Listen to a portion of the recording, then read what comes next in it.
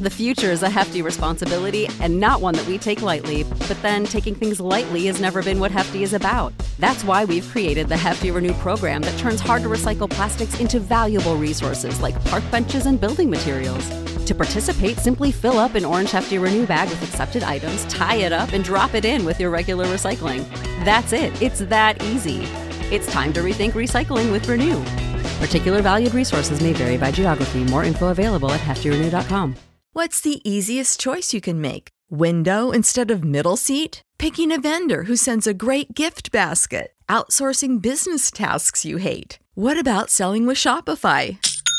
Whether you're selling a little or a lot, Shopify helps you do your thing, however you cha-ching. Shopify is the global commerce platform that helps you sell at every stage of your business. From the launch your online shop stage to the first real-life store stage, all the way to the did we just hit 1 million orders stage. Shopify's there to help you grow. Whether you're selling scented soap or offering outdoor outfits, Shopify helps you sell. Wherever and whatever you're selling, Shopify's got you covered. Sign up for a $1 per month trial period at shopify.com/try. Go to shopify.com/try now to grow your business, no matter what stage you're in. Shopify.com/try. Do you read Stephen King? Good news. There's a club for you. The Losers Club. Every Friday, us losers journey through the never-ending wastelands of King's Dominion. We sink our teeth into each of King's novels, dive deep into the lore, and review every adaptation. Even better, we're always having guests over. Thomas Jane, Will Wheaton, Mary Lambert, Mick Garris, the list goes on. So what are you waiting for? Join us as we read on through long days and pleasant nights.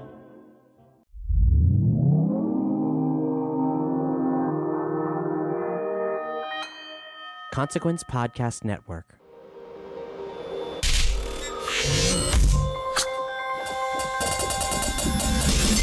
Welcome to another edition of Kyle Meredith with, the interview series presented by WFPK at WFPK.org, Consequence of Sound, and the Consequence Podcast Network. I want to thank all of you all checking out the episode. Thank you so much for listening in, especially to those who subscribe to the series.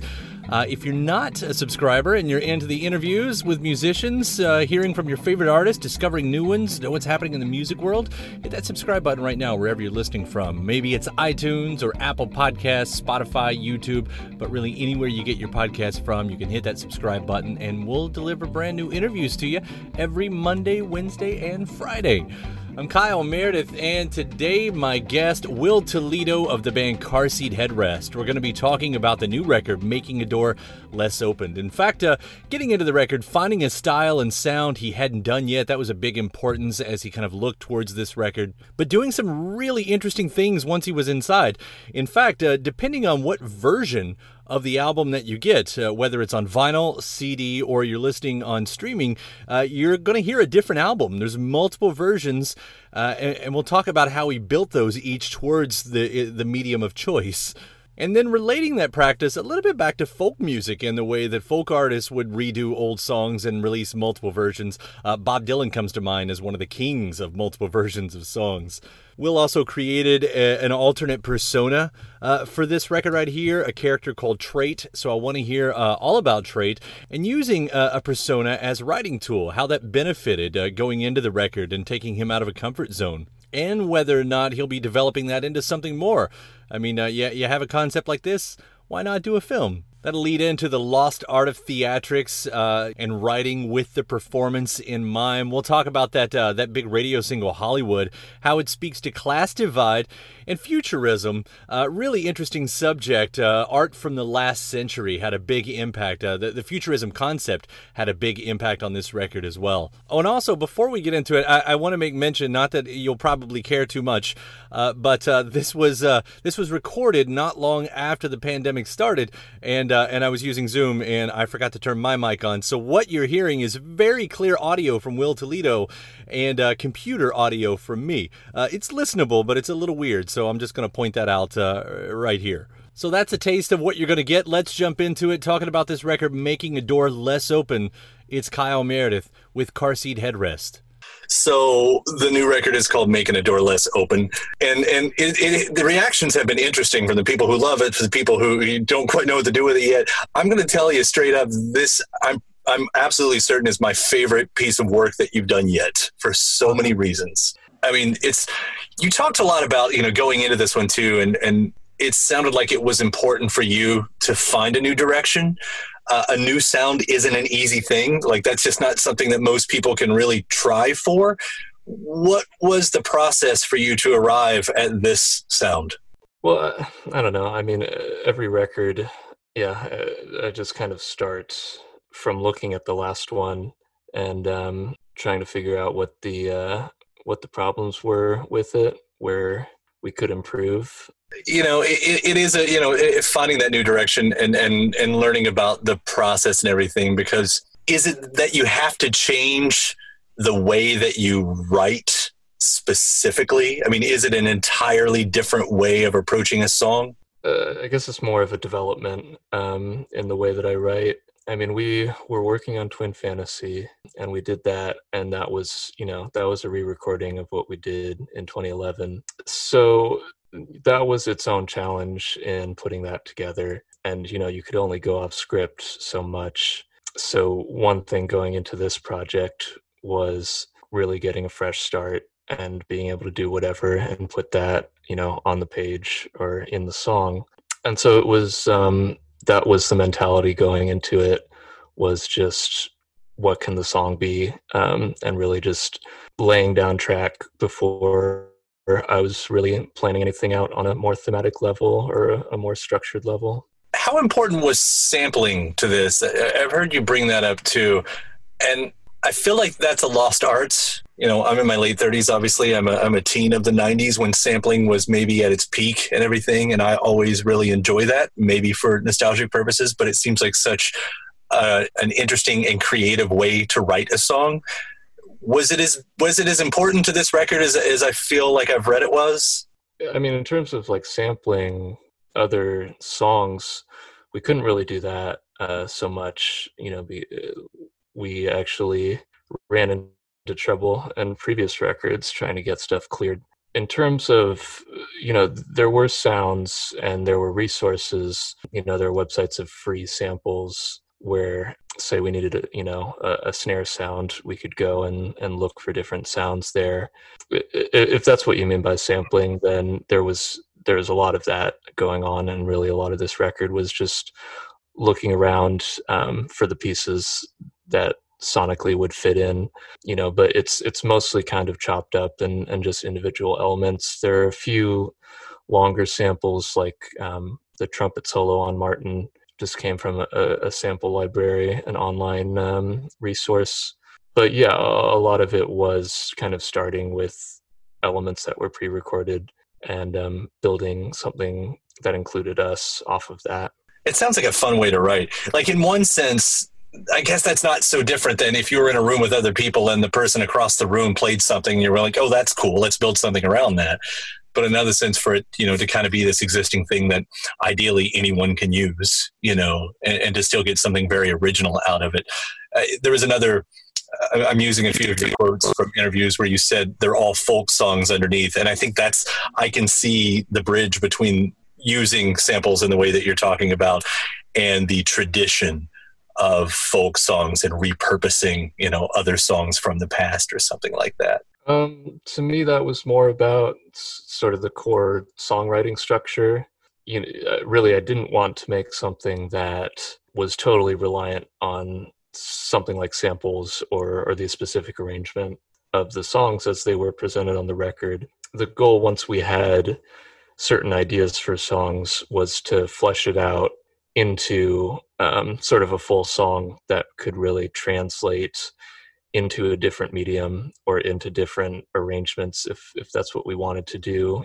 If you wanted to just pick up a guitar and try to play the song, you wouldn't lose a whole lot of it. You would still have that core in place.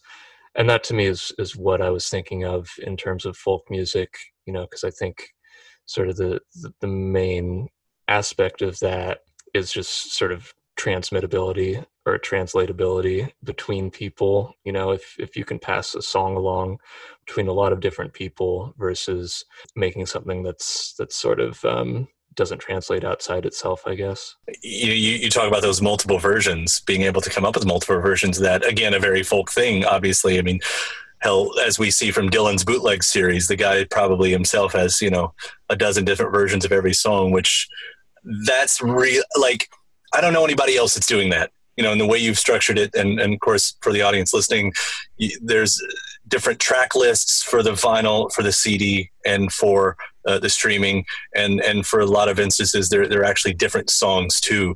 So you have multiple versions. When do you know that it's time to finish a song then? Is that ever a problem? Well, in this case, it was entirely deadline based.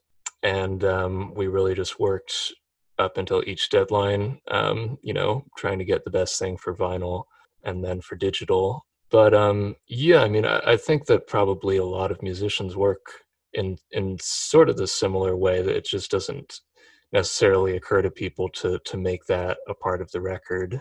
But I've always just kind of thought that the record should reflect the process, I guess, and that it should you know, if it's something that is still evolving, to let that be shown on the record itself. And so, you know, we were pushing towards something that would make sense on vinyl, and then we did that. And then once we had got it on vinyl, it was sort of, I wanted to keep it open what it could be on the other mediums.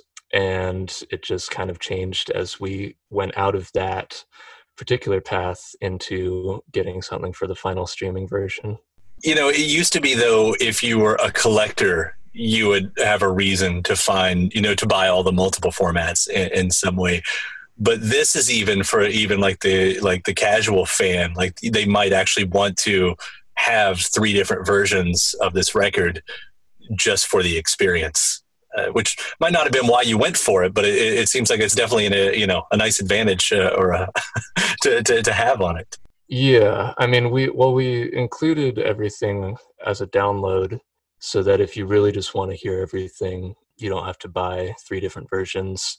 Really, the change in formats to me was, you know, if someone does just prefer listening on vinyl, there should be a sort of experience crafted around that. You know, it bothers me when I see someone or see a record on vinyl that was clearly not structured for it. You know, they were just thinking about the digital version, and then the vinyl kind of gets printed as an afterthought, and you end up, you know, with something like there's 2 vinyl, but it's less than an hour long, you know, just kind of silly stuff like that. And I don't, you know, I don't want that to be what we do. I want, if we're selling vinyl, to put something out that reflects that, you know, and if we're putting out a CD, to put something out that reflects the way that people listen to CDs. You know, I still have CDs in the car, and it's just kind of a different experience because you've got it on a loop, and maybe it starts up in the middle when you turn your car on, but then you just keep it playing, and so you kind of get a different track list every time that way. So just kind of each step of it was just looking at the individual thing that we were putting it on and trying to make something cool. Is there a cassette version? No, there was talk about it. It just didn't get followed up on. Maybe eventually. I drive a 2001 Ford Taurus with its original cassette deck and no CD player. Had to adapt. Really, there's no CD player? There's no CD player in it. No, which by 2001 there absolutely should have been. I don't know why, but it actually made me kind of reapproach cassette culture, and I'd sort of move in once vinyls became expensive again. Yeah, I still got my car from 2000, or my parents' car from 2000, and it's got CD and tape. But again, you know, it does allow for this entire experience, which I know I keep coming back to that. I was thinking back on some albums that maybe had, you know, those extra layers. 9 Inch Nails' Year Zero was, you know, for me, one of the first ones that I remember, because there was a whole reality game. I don't know if you remember. I didn't play it. I remember that it was mention, was the music a part of that too? Yeah, it was, because there was clues. It was sort of not a scavenger hunt, but it was, some of it was, you could find stuff online, and then some of it was in real life. He actually bridged it out. And it started with when you bought the CD, well, one of the starting points. If you bought the CD, it was one of the first CDs with heat sensor on it. And so once you played it, the black went away to white, and there was like some numbers on there, which led to a website. But he was also at that time leaving flash drives around like LA and Chicago with stuff on it, and there were phone numbers involved, and it was very, very cool. And I know I'm getting off track here, but yeah, I remember it. What did it lead to exactly? A dystopian future is what it leads to. Just a sort of a storyline in that way. And I'm really bridging that over to what you've done with Trait, because here is, as you said, an alternate persona. And it just, again, adds another layer if you want to use it. Having something like that, does that allow you freedom in any place you weren't able to get to otherwise, whether it's in your songwriting or the way you sing a song or something like that? It was kind of helpful to have Trait in mind for some of these tracks. I did try to push myself to just do different stuff vocally this record. There's faster lyrics, and I'm kind of pushing just the amount of lines I'm delivering, capita per minute, and just having sort of a different identity in mind was helpful in that. I think mainly it remains to be seen what it's going to look like being Trait, because to me that was really going to be a part of the live concert and sort of the general, sort of being active with this record, which right now is not happening for the most part. We've put it out, and that's almost all we can do because of the current situation. So I'm looking forward to the point where we can get on the road and be in front of people. And I think that is the time when I'm going to start being able to explore more what Trait means. Could that develop into an even grander vision beyond the tour? I mean, is this something that can, it's been in the music videos a little bit so far, but is that something that could translate to a longer film arc thing? Yeah, anything's possible. It depends on what I get inspired to do, but I think the idea is to just have something that is kind of rich in that cross-category way. The music is the music, and if you don't know anything about anything that's not on the record, then you don't need that context to enjoy the music. But once you're paying attention, I think there's a lot of things that you can do with the concept of this sort of mysterious character. Is there a backstory that you're able to talk about? Is it developed in that way? I'm still kind of going back and forth. And it's again, to me, it's something that I kind of need to explore on a live level. I just don't know yet. I'm interested to watch that one unfold. I miss the theatrics in this way, and I don't want that word to come across the wrong way. But in music, no, I agree. It sort of used to be like even the most straight-faced artist would still have some concept of theatrics in there, and I feel like that really it's a lost art at the moment. So I'm really. Yeah, I mean, like, to me it's just weird. It's weird going on into a bigger venue and playing a show and sort of pretending like it's the smaller rock club. Yeah. I think that's what a lot of people want when they go see a rock show, but it's just kind of, you're not in that room, and it's hard for me to pretend otherwise. We're playing in venues that are literally more like a theater. They're designed sort of for orchestral music, or in the same way that a movie theater is designed. And we have flashy lights now, and it just made a lot more sense to acknowledge that and lean into that and build up a show that really used those resources instead of just pretending like they weren't there. Let's say, I'll bring it back to the music, because you use that, or it seems to me you use that within the songs too. Like even when you're making a point, and so I'll bring up the radio single Hollywood, like those theatrics still exist within that. It's just not, here's how I feel about celebrity culture or something like that. It's still kind of, I don't know, tongue in cheek's the not right word. I don't want to overuse theatrics, but all of that's in there, Yeah, there's a performative element to the music, which again to me is a good way to bring it back live. I used to write and not really think about the performance aspect of it so much, and then when it came time to sing the lyrics, it would just be such a drag for me to try and get it out, and I never really felt like I was nailing anything, on these early Car Seat records, and it just became a part of my process eventually, where I had to write, not only in a way that felt genuine to what I was expressing, but in a way that would then translate into something I could sing well. So that was really a process of figuring out my own voice and playing a lot of shows to see what I could sing well, or what my voice was suited towards. And it does kind of tend a little towards the dramatic, I think. It's something that live can be, I don't know, just a little weird and off kilter, but in an engaging way, at least, when I'm singing well. And so I hope, I wrote these lyrics definitely to be able to play in that way, and to have sort of a delivery that edged on comic at times, but maybe never quite got there, stayed in this strange melodramatic range. Does a song like that and closing the album with Famous, and I'm using a very broad stroke on the comparisons here, but is it a coincidence that, as you've become very, very popular, these are things that you're finding to comment on yourself?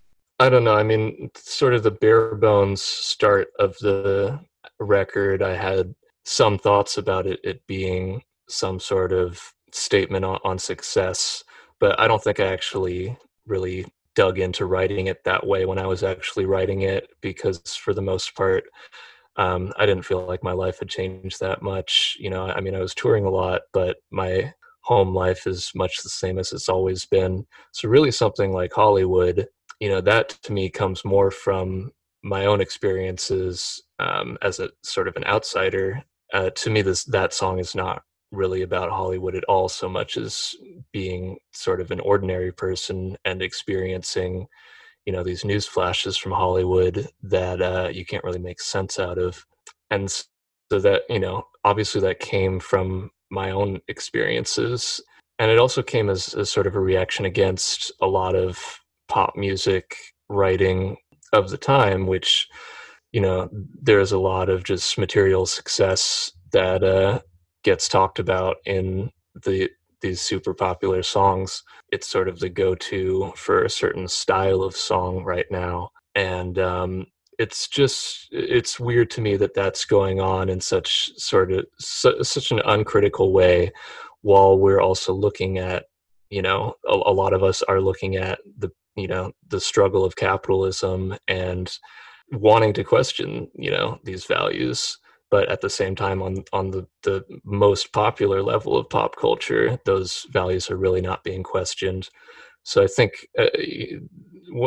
getting into those topics, I end up talking about them more from just a normal guy sort of perspective than from any sort of behind the scenes perspective.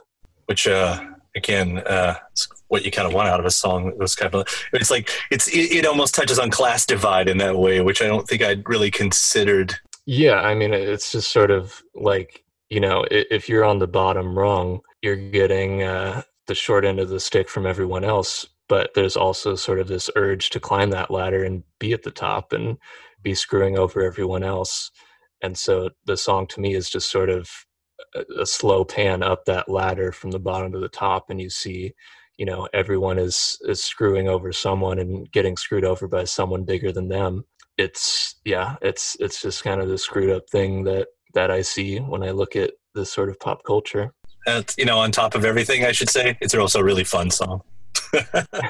Yeah, the goal was to kind of straddle, in the same sort of way that these pop songs do have, this sort of, there's a tongue-in-cheek nature to it. And I wanted to keep that while sort of riding the edge of going into more serious ideas. I'll wrap up here too. I think this was from the press release, so if it's wrong, I'll blame the press release. Yeah. But when it was kind of talking about what to expect from this record, and it was talking about this time around you do get influences of obviously rock, but also hip hop, and it goes through a bunch of genres, and one of them was futurism, and that one kind of lit up because I thought, exactly what is futurism to you, and how does it appear on this record? Well, I was really just looking at the art, futurist art, sort of at the turn of last century. I don't really ascribe to it as an ethos, but I liked the idea of sort of translating modern art into music. And I mean, a lot of futurist works did involve sound and music, but I guess I saw a connection between that and the sort of pop music that I've been talking about, stuff that's really popular right now. Both of those things use these sort of atonal elements that you wouldn't think are musical. You wouldn't describe them as musical.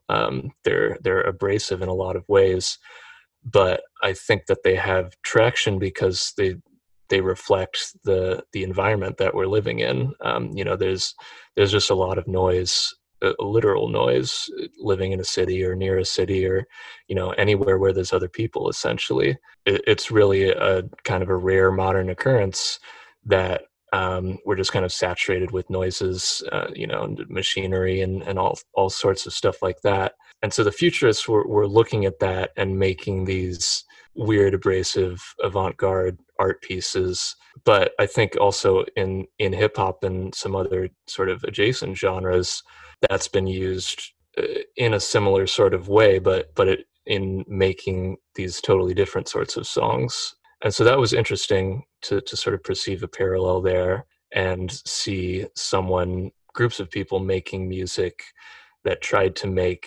this nonsensical sonic landscape into something that made sense to them. And I think that on this record, I was kind of trying to do the same thing. There's noisy parts of this record, and there's a lot of, I would just go around and record on my phone if there was if there were leaf blowers or industrial sounds or any sort of thing that was going on. I think famous, one of the last sounds that you hear is this carpet cleaner truck that was outside of my house. But I wanted to just have my own take on incorporating those sounds into something that was more musical. I certainly do like the noise that you're making, to reuse your phrase there.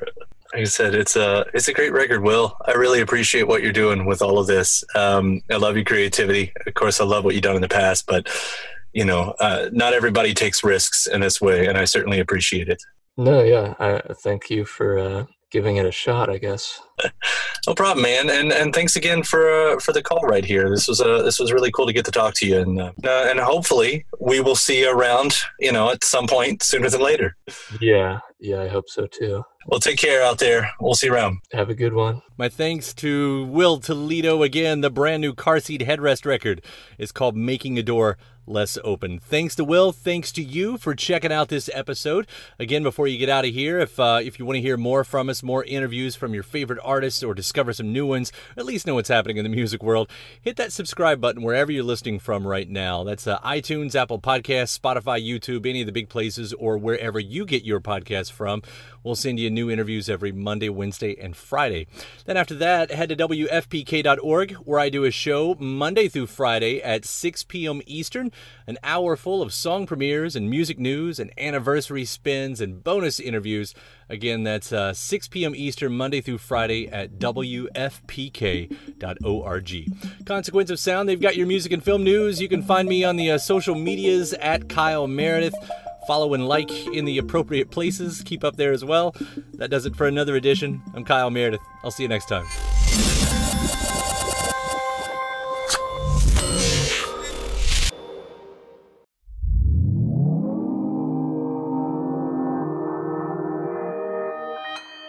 Consequence Podcast Network. It's easy to hear your favorite artist on WFPK from wherever you are. Listen on your smart speaker, live stream from our website at WFPK.org, from Louisville Public Media. When you visit Arizona, time is measured in moments, not minutes. Like the moment you see the Grand Canyon for the first time. Visit a new state of mind. Learn more at hereyouareaz.com.